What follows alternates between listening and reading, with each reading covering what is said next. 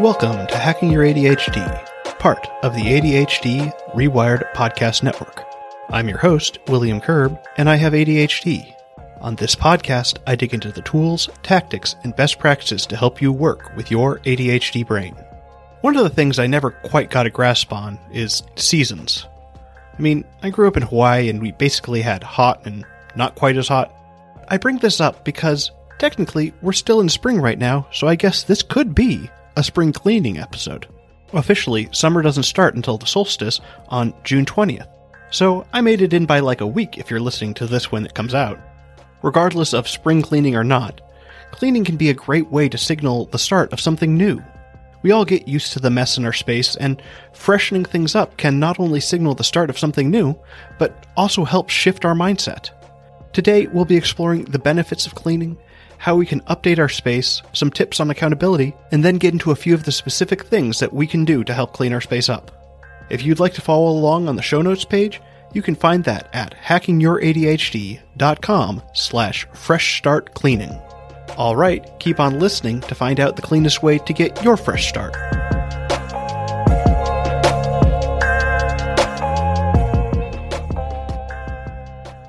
One of the early decisions you can think about is if you want to keep the same setup you've got right now. I recently got a new desk for my office after I accidentally broke my old desk. Instead of just moving the desk into the same position, I took the opportunity to rearrange the space.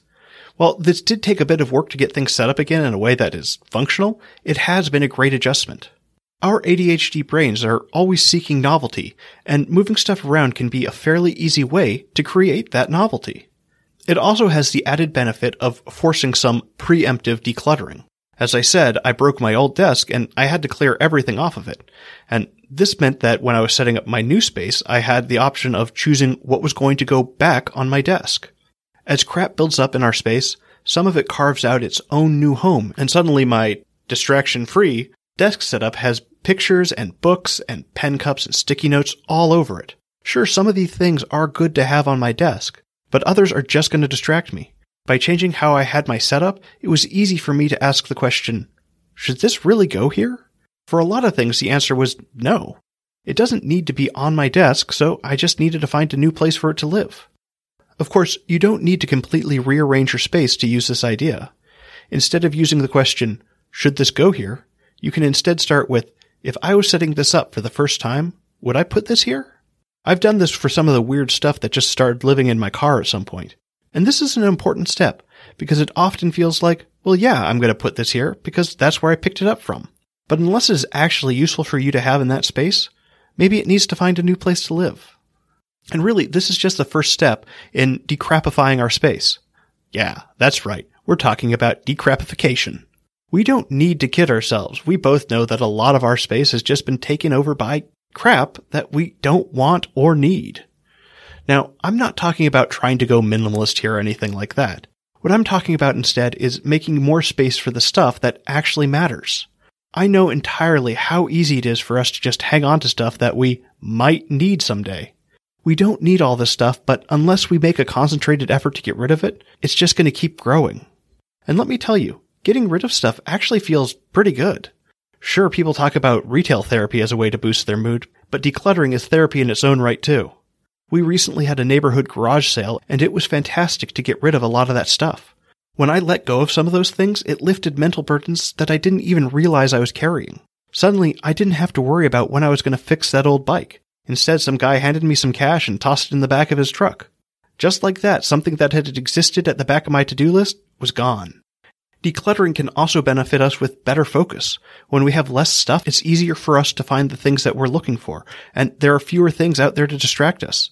This can also help reduce anxiety and give us more confidence. Having a clean space is a great feeling, but it is much harder to maintain when we've just got too much stuff.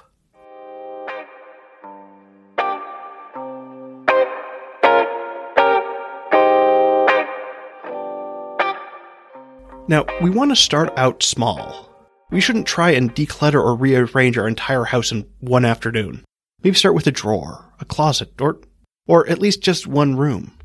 Sure, our motivation at the beginning says we'll just work our way straight through with everything, But that motivation will wane, and we don't want to end up halfway through the project and then just end up living in a half-rearranged house.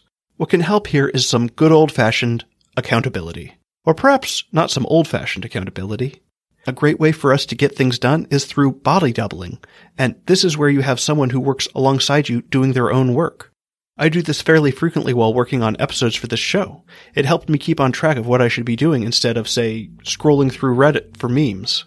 Now, we may not be ready to have someone else in our house to do this body doubling for us, but we can still use this technique through the magic of the internet. I often use the ADHD Rewired Adult Study Hall for this, but you could as easily do this with a friend over Zoom or FaceTime. The point is just having someone there that's going to help you keep your word of what you were going to do. Accountability isn't the other person making you do the thing. I mean, think about it. That person's on the other end of a Zoom call. They can't make you do anything. But it's a lot harder to rationalize something to someone else. Sure, it might be easy for me to argue in my head that I don't really have to finish this project today, but when I just told someone that was my intention, I'm going to have to work a lot harder to find a good rationalization to procrastinate. Accountability lays bare our intentions and keeps us on track with them. And this accountability can extend beyond just your single day of cleaning. You can find a partner to go through your whole house with. Maybe you do an hour a day. Maybe you do 15 minutes. Maybe you do a room. And again, this is an important step here. We know that we're not going to be able to do everything in a single day. So make a plan with someone and create that accountability that is going to help you follow through with what you want to do. Because again, accountability is about what you want. You are taking ownership of what you want to do and then just doing the dang thing. Another piece here that's going to really help the process is writing out some sort of plan on where you want to declutter and what done is going to look like. This is a step that I'm always inclined to skip because I just want to cut to doing. Then I'll get through it faster, right? Well, as I mentioned earlier, this probably isn't going to be a single day activity. Sure, you might get through a whole room or maybe a closet, but then you're going to have to come back at another time to keep going. Here's the issue. We think we're going to remember where we stopped and what our next step was supposed to be, but, well, we know how well that works in reality. I recently fell into this trap while sorting through my paper monster. I was actually getting a lot of progress done on this project, but I needed a good amount of space, so I was doing my sorting on the dining room table. Come to the end of the day, I need to put away those piles so that we can eat. No worries, I tell myself. I'll just pull everything back out tomorrow and get back at it. Lo and behold, on the next day, I actually have no clue about what my plans were or how I should really get these papers back out. And so I just didn't. And now, 3 weeks later, I have boxes of paper next to my table that I still have to sort. Unfortunately, I'm going to have to jump back into this project sooner or later, and I'm probably going to have to redo some of the sorting I did earlier because I don't remember the system I was trying to use. So before I start next time, it means I need to write out that plan. And you can do the same and save yourself that headache when you create your own simple plan of what you're going to do and how you're doing it. Bonus points for leaving yourself a note when you're done for the day so you know where you can start back up tomorrow. Which is also important if, say, you miss a couple of days because life happened. You might remember what you need to do tomorrow, but what if something comes up and you have to get back to it next week instead? I know I hate taking the time for proper cleanup, but it's incredibly worth it.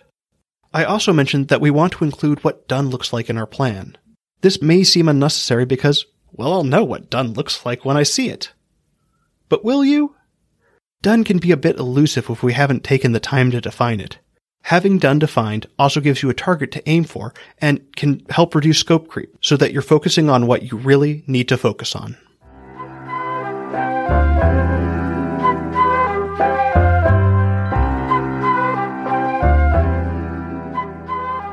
Alright, let's get into some specifics of our decrapify so we can start building that plan.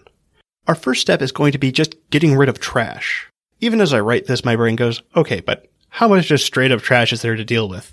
And then I glance at my desk and, receipts, a bag, an old disposable mask, an old coffee cup, a bunch of sticky notes for things that are no longer relevant. Yeah, there's going to be trash. Beyond that, we also just have stuff that may not be trash per se, but also isn't something that you want to keep either. Think old birthday cards, promotional items, broken things, especially if they can't be fixed. Anything you've got sitting around that you don't want but also couldn't give away. In this first pass, things shouldn't be too difficult. We're talking trash here. This is stuff we don't want. If there is a question about it, just skip it. You can get back to it later. With that step done now, we can focus a little tighter on how we want to approach our cleaning. There are a number of schools of thought, but basically it boils down to doing things by category or by room. If you're going to go by category, we might have things like books, clothing, gadgets, hobby-specific stuff, and, of course, paper. Personally, I don't find any specific benefits to doing one method over the other, and I tend to do mine in kind of a hybrid approach, where I focus on categories within the context of a specific room. This keeps me from doing too much wandering from place to place while I'm trying to clean, which can be another form of procrastination. This is also a great opportunity to start hitting some of those places that you don't clean that often, such as the refrigerator.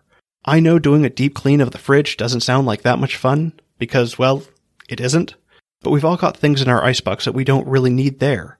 There have been plenty of aspirational food choices that I made at the grocery store that never panned out, and now they're usually sitting in my freezer or pantry and just taking up space.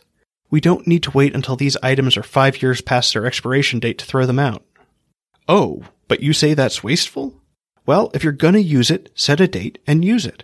If you're not willing to find a time to use it by, though, just get rid of it.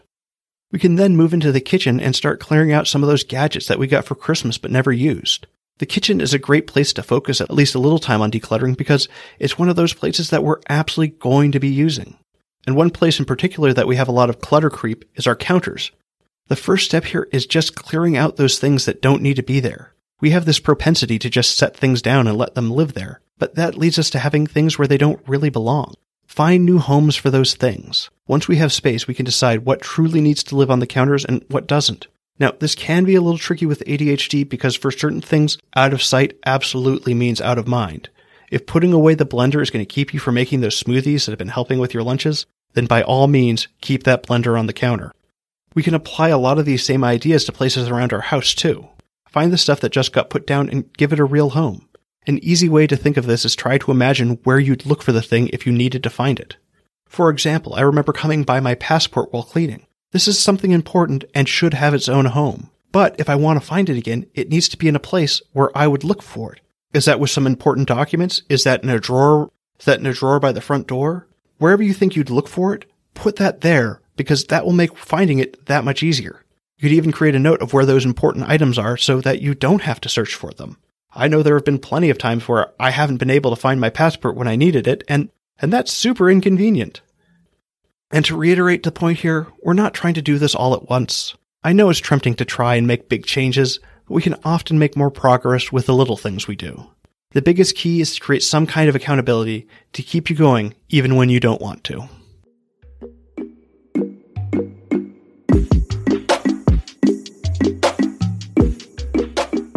Thanks for sticking with me all the way to the end.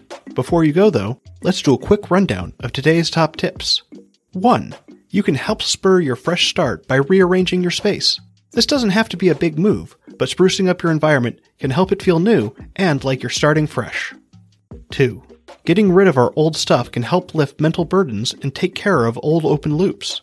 Our accumulation of stuff often carries more mental weight than we really know. 3. To help keep on track during cleaning, make sure you create some accountability. It can be a great way to help you follow through with your planning, and it can also be great in the moment through body doubling. 4. Leave yourself notes as to where you left off in your cleaning so that when you come back you can pick it back up without having to try and figure out what you were doing. While it may seem like you wouldn't forget, it's easy to lose track of where we were in our plans. For this episode's show notes, you can go to hackingYourADHD.com/freshstartcleaning. I'd love to hear what you thought of this episode. You can reach me on Facebook, Instagram, and Twitter at HackingYourADHD, or you can connect with me over at hackingYourADHD.com/contact. I'd also like to encourage you to go check out the other podcasts on the ADHD Rewired Podcast Network. For in-depth interviews with fellow ADHDers and ADHD experts, go check out ADHD Rewired with Eric Tivers. If you're a parent with ADHD or have a child with ADHD, definitely check out Brendan Mahan's show, ADHD Essentials. If you're interested in exploring issues of diversity in ADHD, then be sure to check out ADHD Diversified with MJ. I also do a live Q&A with all the hosts of the ADHD Rewired Podcast Network every second Tuesday of the month at 10:30 a.m. Pacific. If you'd like to register for the next one, just go to ADHDrewired.com/events. And now for your moment of dad. How do you make a waterbed more bouncy? By adding spring water.